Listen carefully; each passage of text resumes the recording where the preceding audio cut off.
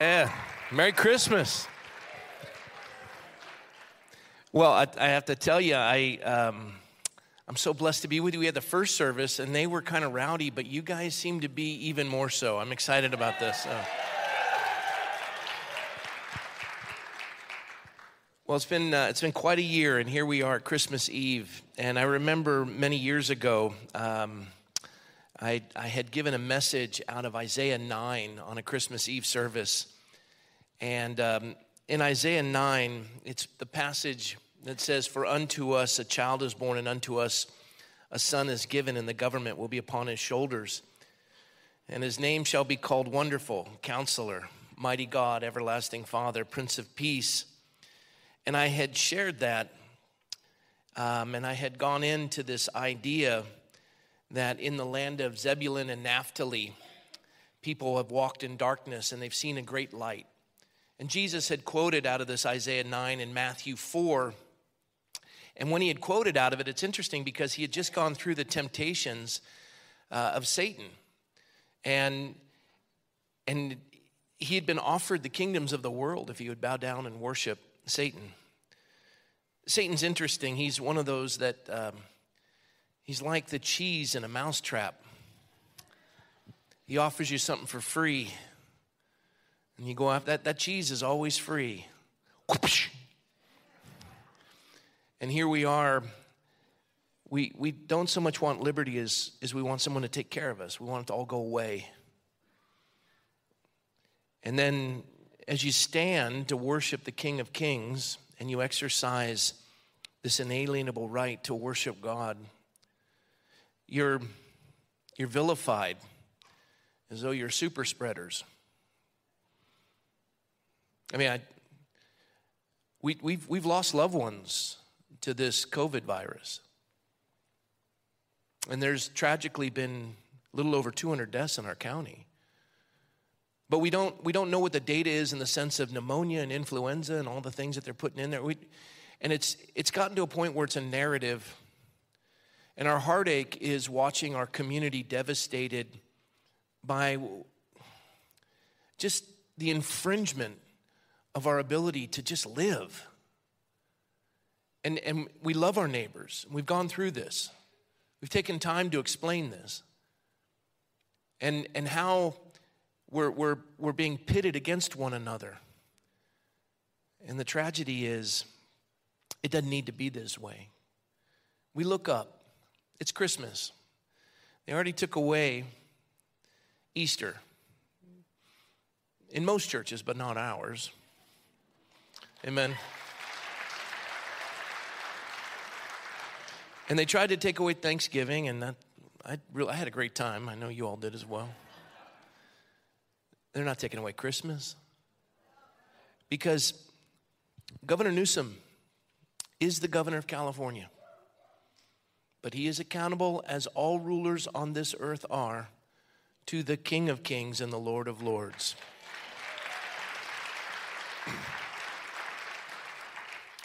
And I'll share this last thing with you because I'm so blessed by Pastor Rick. He was with me all week in Florida, and he went through it on the live stream and shared with everybody what we were doing. And it was a full week. We were all tired. And Rick said, Rob, I'll take it. You rest this week, and bless his heart. And he's going to come out and share with you. I'll just share this one last thing. I was thinking of Kim Ham. And he was the son of a guy by the name of Barzillai. You're like, so? Barzillai was a man who took care of David when Absalom tried to steal his kingdom. And as he was leaving Jerusalem and everyone, Shimei was throwing dirt on him and cussing him. And David was old, but it was Barzillai who took care of David. And of course, Absalom couldn't hold it. It all fell apart. David came back into the kingdom, sat on the throne. And he turned to Barzillai, this elderly man in his 80s, and he said, you cared for me, and I want to bring you into the kingdom, and I want to care for you, and I want you to sit at the king's table. And Barzillai said, I'm old. My taste buds are gone. There's no luscious foods at your table that I even want. I like my chair by the fireplace. I kind of want to just finish out life there. And he said, but you can do something for my son Kim Ham. He says, all right. So David takes Kimham under his wing, and you can read about it in 2 Samuel 19. And this is the last part. This is the Christmas story. You've heard it. Came to pass in those days that there was a decree that went out from Caesar Augustus that all the world should be registered. The census took place while Quirinius was governing Syria. So they all went to be registered, everyone to his own city. And as we know, Joseph and Mary were in the lineage of David. That's where Christ comes from. Because the line of the tribe of Judah, the Messiah had to come through the line of David.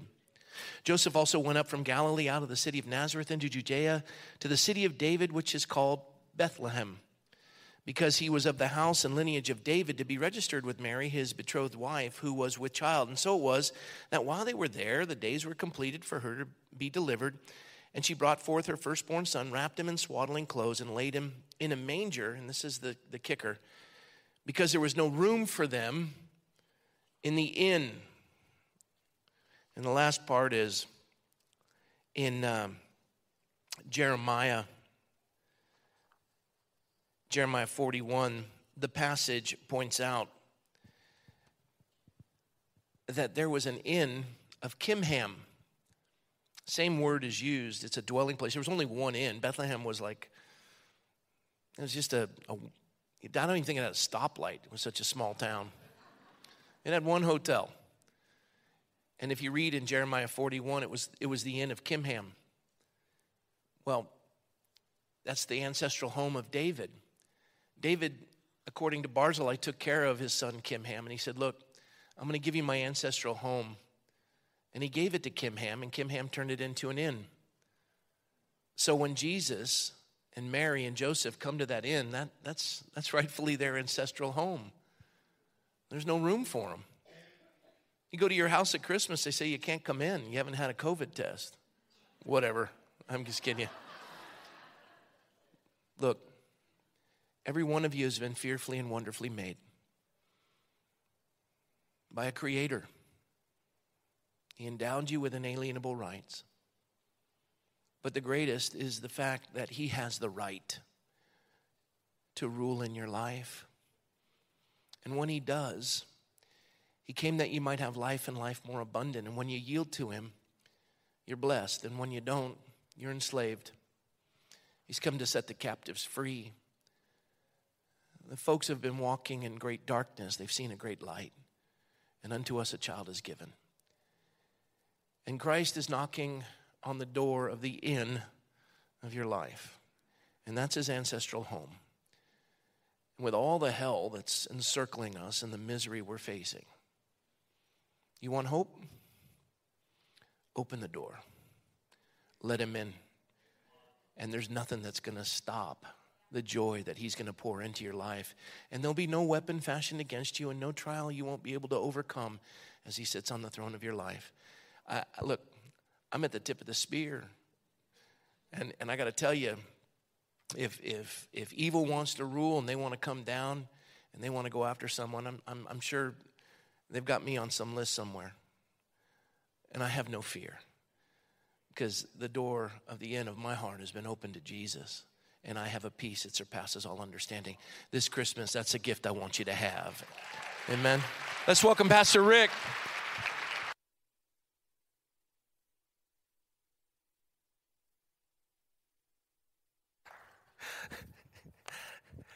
He was taking my notes with him. That's what you call handicapping the next preacher, right? That's all right, because he left his phone.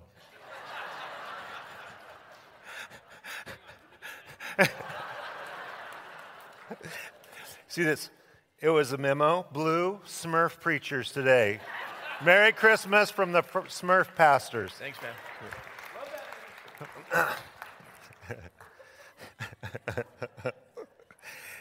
It should be a crime. It should be a crime of how much fun we have. You should have saw the two of us when Rob we talked about doing the striptease thing because of the judge's court order, and him and I got so wound up and excited that the rest of the staff started getting just a little troubled. We told him he's only taking off his tie. Well, Hey, Merry Christmas. Welcome to those who are tuning into our live stream or fireside chat. Great to be with you. We have the incredible joy and the hope of celebrating Jesus' birth, even though there might be edicts that tell us we can't gather, edicts that say we have to have a mask on so we can't smile at each other, and just enjoy God's incredible goodness. But as we are breaking all the rules as we seek to be obedient to the King of Kings and the Lord of Lords, we want to look at a message here today, Disappointed by Christmas. Have you ever been disappointed at Christmas or by Christmas? We're going to look at the story of Joseph, who was a guy that was actually disappointed by the first Christmas because of tragic news that had reached his ears. But before we get to it, check it out. A picture's worth 1,000 words. Have you ever had a Christmas that this is what it feels like to you? Is that how you describe your 2020 right there? How about this? Meh.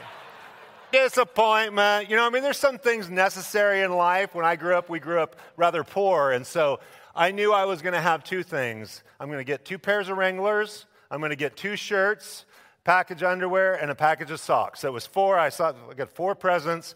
And my mom did the best she could. And you want to be thankful, right? I needed some new whitey tighties. Check it out.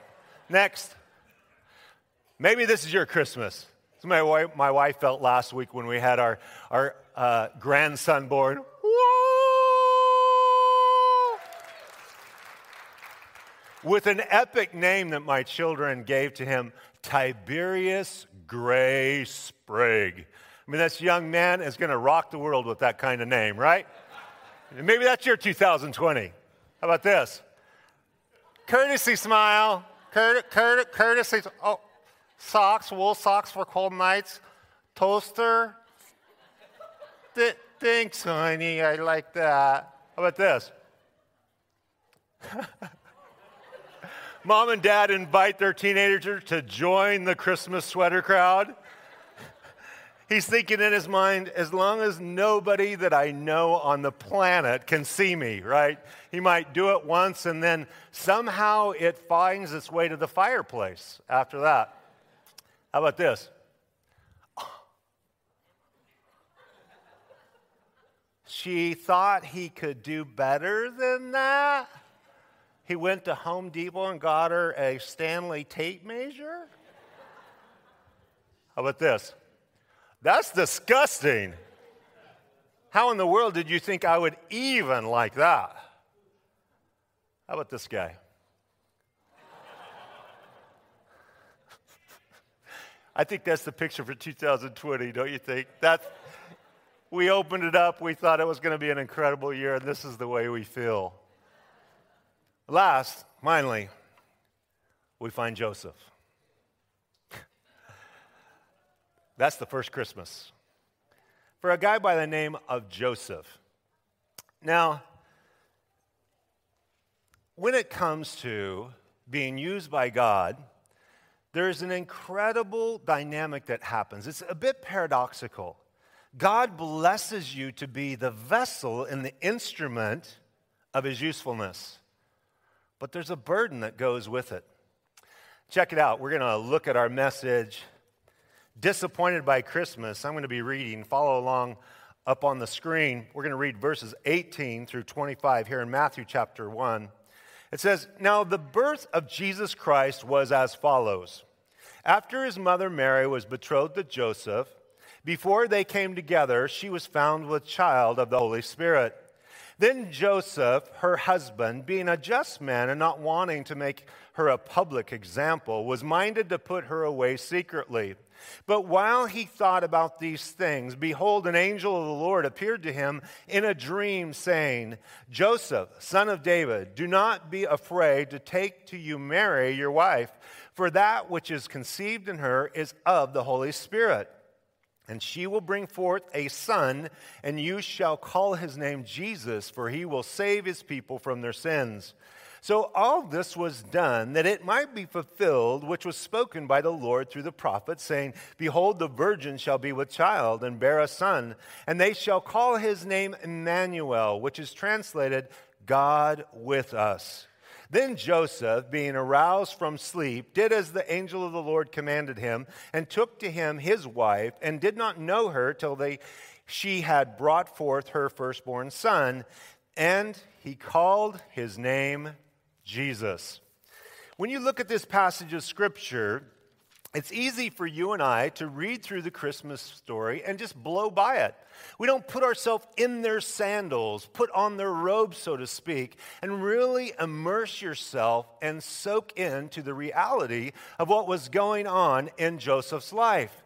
You see, when the whispers that reached his ears that the girl that his fiancée, a betrothal, was so strong, it was a one-year engagement with obviously the wedding happened at the end of that year, but it was such a strong binding oath that you had to get in a divorce actually to break your engagement. That's how committed it was. And no doubt they had made that agreement because there was arranged marriage in their culture, that they had agreed years before that these two are going to get married. Maybe it could be closer to the period of time, but in a small community, parents got together and they thought that the decision of marriage was too important to leave to young people so that they would take care of it. And so now the news, as the rumor mill works, and then eyes and evidence show, Mary is beginning to show. His fiancée is pregnant. She's a teenager.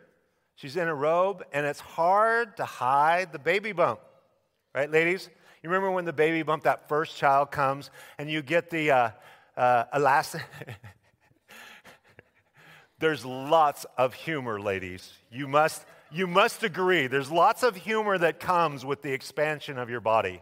It's a miracle machine that God created.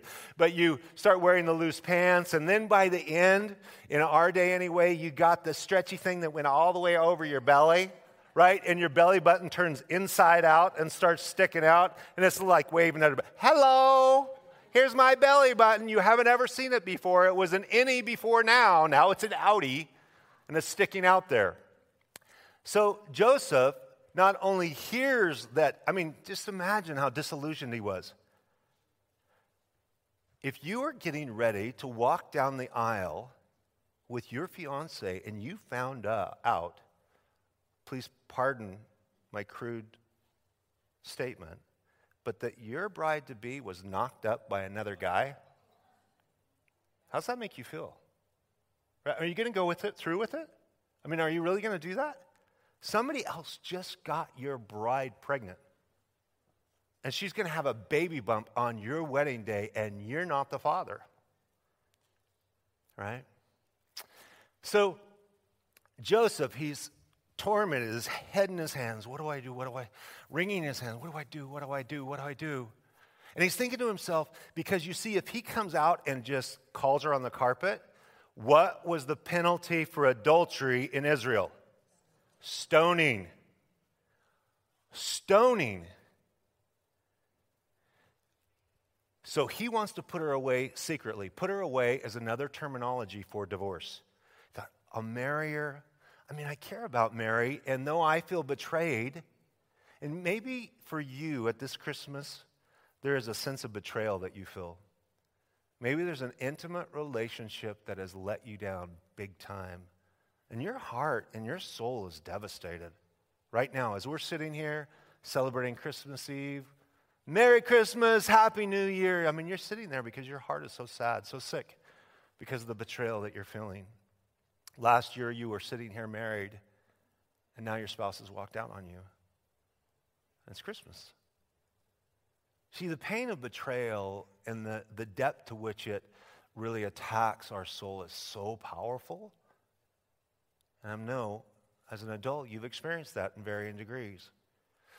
But even with that being said, Joseph wants to protect Mary. He thinks, well, I'll just marry her.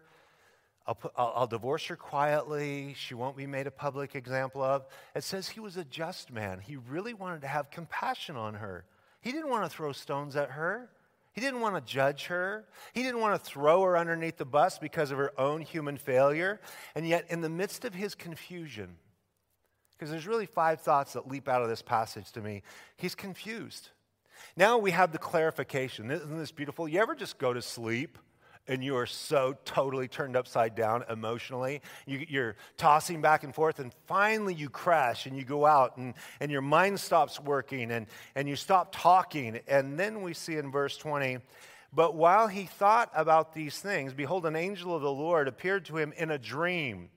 He has to be asleep so God can speak in the quietness of his own soul by an angel whispering in his ear through a dream, Joseph, son of David, do not be afraid to take to you Mary, your wife, for that which is conceived in her is of the Holy Spirit. How is she pregnant? The Spirit of God did it. Now, I wonder if any teenagers ever tried that one. Right? Come home, they do the pregnancy test. Mom, Dad, I'm pregnant, but it's okay because the Holy Spirit did it. You think that's going to fly? Right? Even for Joseph, if an angel from heaven didn't deliver the message in his dream, do you think he's buying that? I mean, come on, you guys. The mental insanity of that if it wasn't true. But it is true. It's a supernatural conception as the Holy Spirit overshadowed her.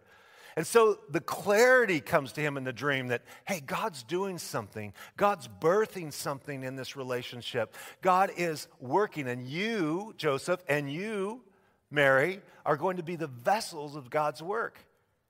But sometimes to be the vessels of God's work means to be misunderstood, does it not? You ever been misunderstood because of your walk with God? These two were going to carry this burden their entire life. And this is the burden. This was the stigma, was that they believed in their community. And for the rest of their marriage and the rest of Jesus' life, that he was an illegitimate son that was born from fornication. Most believe that in John 8, as Jesus is dialoguing back and forth with the Pharisees, and they say, we are not a son of fornication, that it was a direct link to the rumors that had chased Jesus for over 30 years. You're the result of fornication. You. Mary carried that burden and the stigma that she was unfaithful to her husband, and yet Joseph was such a stellar guy, he married you anyway and raised your kid, even though it wasn't his. You see, sometimes to be used by God, we're so excited. The Bible says that Mary was the most blessed above all women. Wouldn't you say? If you could be the mom that bore the Savior of the world, talk about proud. It's not that your boy's going to Harvard. He's like, yeah, it's no big deal. My son's the Savior of the world.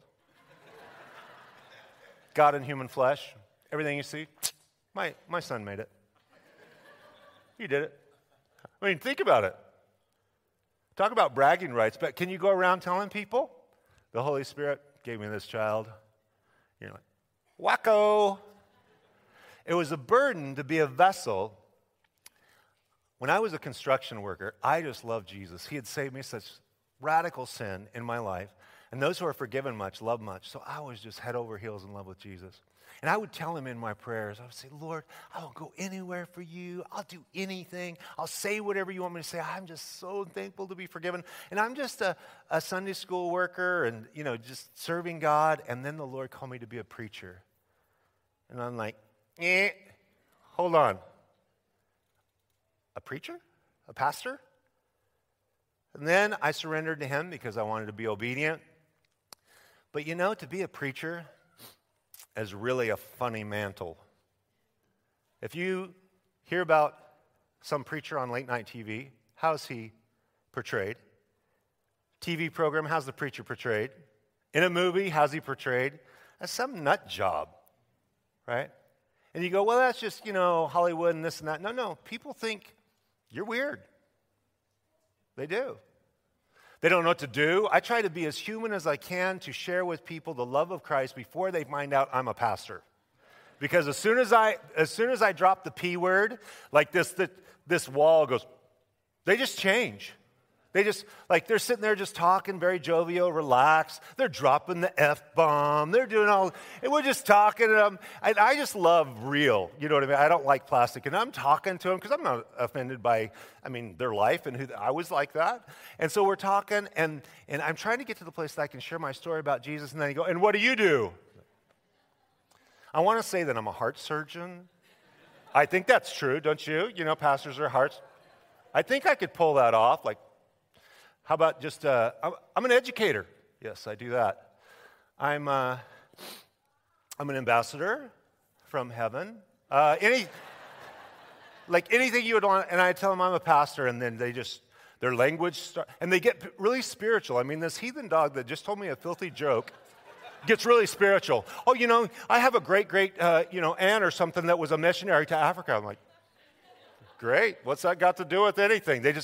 One day, this guy, he was working on we were building multiple phases of a church project, and I walked up, and this guy, his name was Tony, and I'd been sharing with him, and he was a crackhead, and his wife had been shot in the head by drug dealers. He had a radical story, and I'd been loving on Tony. I just loved Tony, and he had been in trouble with the cops just his whole life.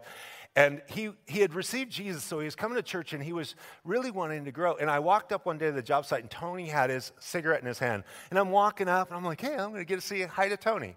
I don't care that he's got a cigarette in his hand. I'm walking up, and Tony sees me coming, and he freaks out. And he doesn't know what to do with the cigarette, and he just puts it in his pocket. And I just walked up to him. I'm like, how long can he, before his britches starts smoking? Like, how long is this going to? And I just go up there, hey, Tony, what's up? Tell me about life. Start at birth. I'm going to see. No, I let Tony off the hook. I just smiled and I walked away. Our children, their friends didn't want to come to our house because you're the preacher. Well, and it didn't help that my wife has this incredible thing called the word of knowledge, that God just implants information in her mind. And then she would just look at him and say, you've been doing this? And my son's friend says, we're not getting close to your house at all because your mom's there and she'll be reading our mail. But somewhere along the line, you just have to get comfortable. You know what? If I'm going to be a vessel for God, sometimes I don't get to choose what that means. And sometimes I have to pay the price of just being misunderstood. And I'm okay with that. Because at the end of the day, you guys, Jesus is worth it, isn't he? Jesus is worth it. Amen? So they're in this zone. This is what's going on for these two. He gets the clarification. It's the Holy Spirit. Then we have the culmination in verse 21. And she will bring forth a son, and you shall call his name Jesus, for he will save his people from their sins. The culmination of why Jesus came was to deliver people from the guilt and the shame and the separation of our sins from a holy God. He's going to come and save us from our sins. And sins simply mean to miss the mark of perfection. Anybody in the room, are you perfect? Please raise your hand, because I want to meet you, and I want to meet your wife and see if it's true. Right? In the first service, I actually had a couple hands go up. We had the mental health workers there for them afterwards. Right? They thought that. But to sin simply means to miss the mark of perfection. Right? None of us are perfect. We've all sinned and fall short of the glory of God. There's none righteous. No, not one. We're all in this thing together. And so Jesus is going to come save us from that. Isn't that awesome? Because we're just clouded with our own burden of guilt and shame. Because we know we've done wrong. You ever have that haunting, guilty conscience? When I was growing up, because I was very bad, when the intercom came on in the classroom, beep, please send Rick Brown to the office. I would stand up, and immediately in my mind's racing, like, what did I do this week? Well, I did that, but I don't think anybody knows that yet. And I would just go through this whole long list. If I'm driving down the road, if I saw a cop, it's almost like I had an epilepsy fit.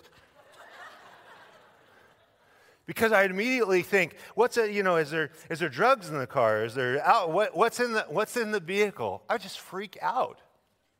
I must confess, I still freak out and take my foot off immediately, even if I'm not speeding. I see the cop. My wife always says, "Was you speeding?" I said, "It doesn't matter." Right?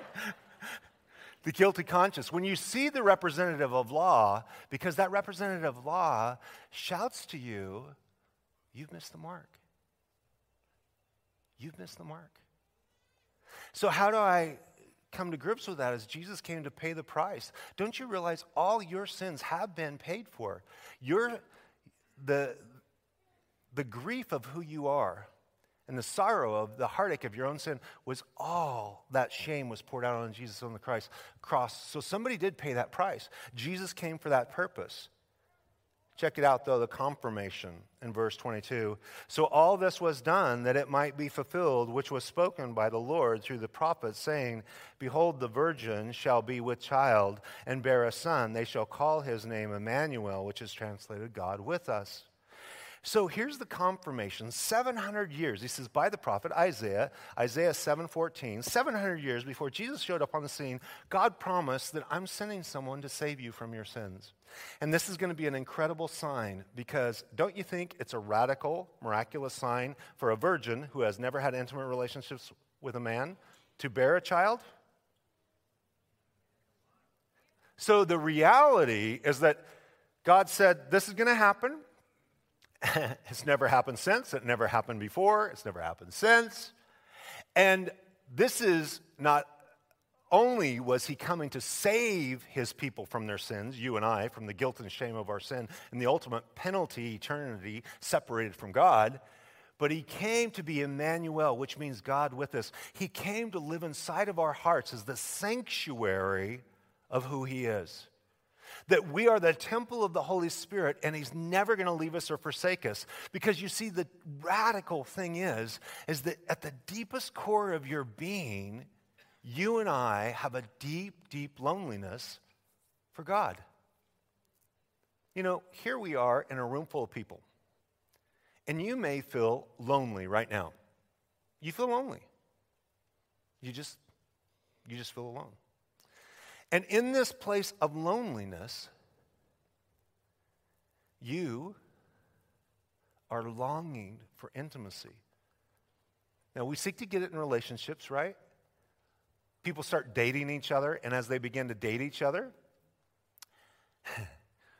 they begin to lower the guard of who they are, and they're waiting for the point that they show who they are, and that person then responds in a negative way. And then they go, okay, that's as far as I can go with intimacy with this person, because they're uncomfortable with really knowing me beyond that.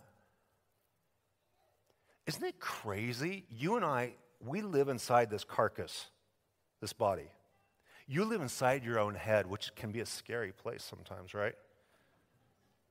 What if everybody in the room, right now, you stood up here, what if everybody in this room could read your thoughts of every thought that went through your mind for the last week? You would break the hinge on that door getting out of here. Because the thoughts that go through your head, you ever scare yourself? Sometimes I just startle myself. Like a thought goes through my mind and I go, oh, that was terrifying. It was just a thought, but it went through and I don't want anything to do with the thought. It's like that old adage that I can't keep a bird from flying over my head, but I surely can keep it from making a nest in my hair, right, for it sticking around. But have you ever thought that no matter what you struggle with and who you are, in the secrecy, when you're alone, that God knows you? And he knows every thought before you even think it. And he loves you. And he wants to forgive you. And he wants to cleanse you.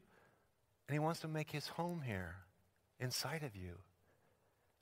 You see, the law came through Moses, but grace and truth came through our Lord Jesus Christ. Grace and truth to change your life. His presence, he's never going to leave me or forsake me. When my little girl was afraid at night, you know, you have to go through the parental routine every single night. You put them in bed and they go, Dad, I'm hungry. Dad, I'm thirsty. Dad, I got to go potty. Dad, you go through the whole list every night.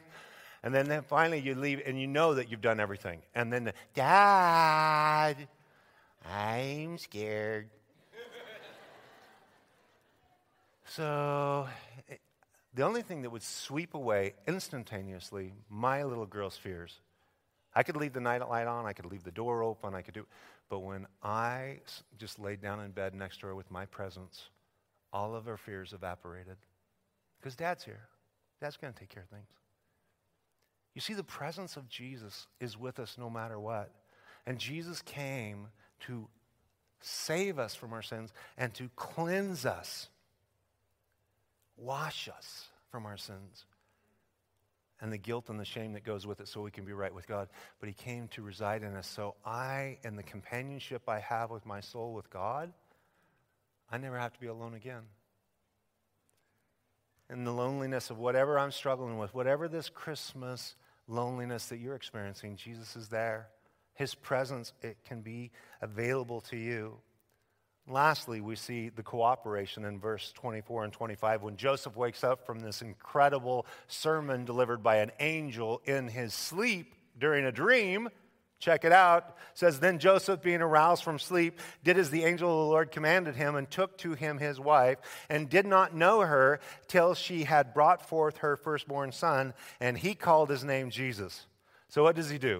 It says Joseph woke up from his sleep. Maybe that's what we need to do here today. You've been sleeping, spiritually speaking. You've been in your own spiritual coma, doing your own thing. And that's really the definition of sin. We each have went astray, each going his own way. Just doing what I want to do, irregardless of what God wants me to do. But Joseph wakes up from that state of his dream and the confusion of his heart. He has clarity. He realizes that Jesus is the culmination of all the prophecies of Scripture. He realizes that the confirmation that God is going to be with us, Emmanuel.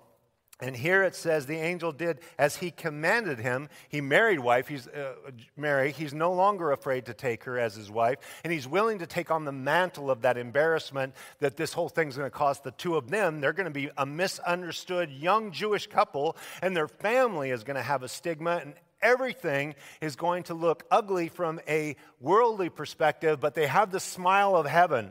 And I think that the dynamic that you have to finally get comfortable with if you're going to be a vessel of God is as long as I have the smile of heaven, I'm okay with the frown of the world.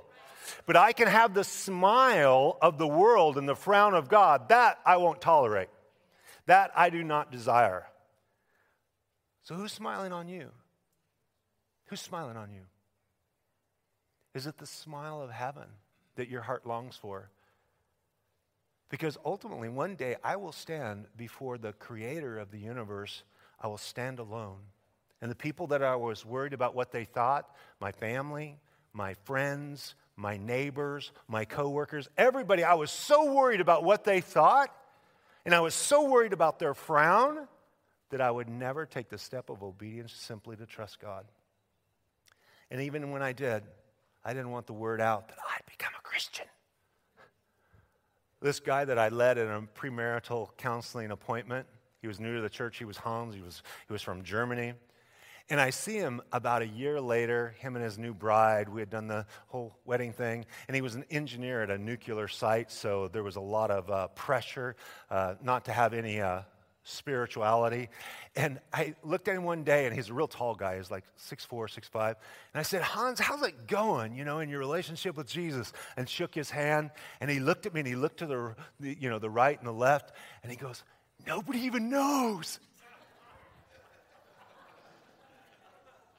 I thought, I'm the lousiest pastor on the planet. How in the world could he get the idea that this is like undercover, your Christian life is undercover? But he did. And he was so proud of himself. He had kept it quiet all year long. Going to heaven, not taking anybody with me. I rock. You finally have to get comfortable with the frown of the world. Here, Joseph, he takes Mary. He said, I'm going to join her, both of us. We're going to carry this ridicule through the rest of our life. But it's all right because pretty soon we're going to see the Lord face to face. Isn't it amazing how brief life is? In just a moment, brothers and sisters, we're going to be face to face with the King of Kings and the Lord of Lords. So it's your choice, man, what you want to do. As we wrap it up, I just want you to know that God in his incredible love, it's no accident that you're here. Maybe you haven't been in church in years. God in his providence brought you here to remind you of what you know so well, but you've just been putting it down and ignoring it. And that is God's love to forgive and cleanse you of all your sin, and God's grace to come and make his home inside your heart. If you have his forgiveness and if you have his presence, all the way through the scripture, from Genesis to Revelation, the Lord said, don't be afraid, I'm with you. That's the answer. It's like a dad crawling into bed with a little girl. If you're afraid, I'm with you. But we're going to pray right now, and we're going to give you an opportunity. Maybe you've never opened your heart by faith to Jesus. We just want to lead you in a simple prayer. It's not some rehearsed thing. It's not some magic one. It's simply you opening your heart by faith to pray. Let's pray right now. Father, we just thank you for your love. We thank you for your Spirit, and we thank you for your grace. And I just pray that your Holy Spirit would draw men and women close to yourself right now in this moment. If you want to open your heart by faith to Jesus and have him wash away your sin, cleanse you of your guilt and shame, and make his home so that the loneliness of your soul would evaporate in the light of his incredible intimacy and presence, pray with me right now. Just open your heart, repeat after me. Lord Jesus, please forgive me of my sin, my guilt, and my shame. I believe you died on the cross for me, that you shed your blood for me, that you conquered death and rose from the dead. You're alive, Jesus. And I ask that you'd make your home in my heart, in my life. Empower me with your Spirit to walk with you and to be your servant. In Jesus' name, amen.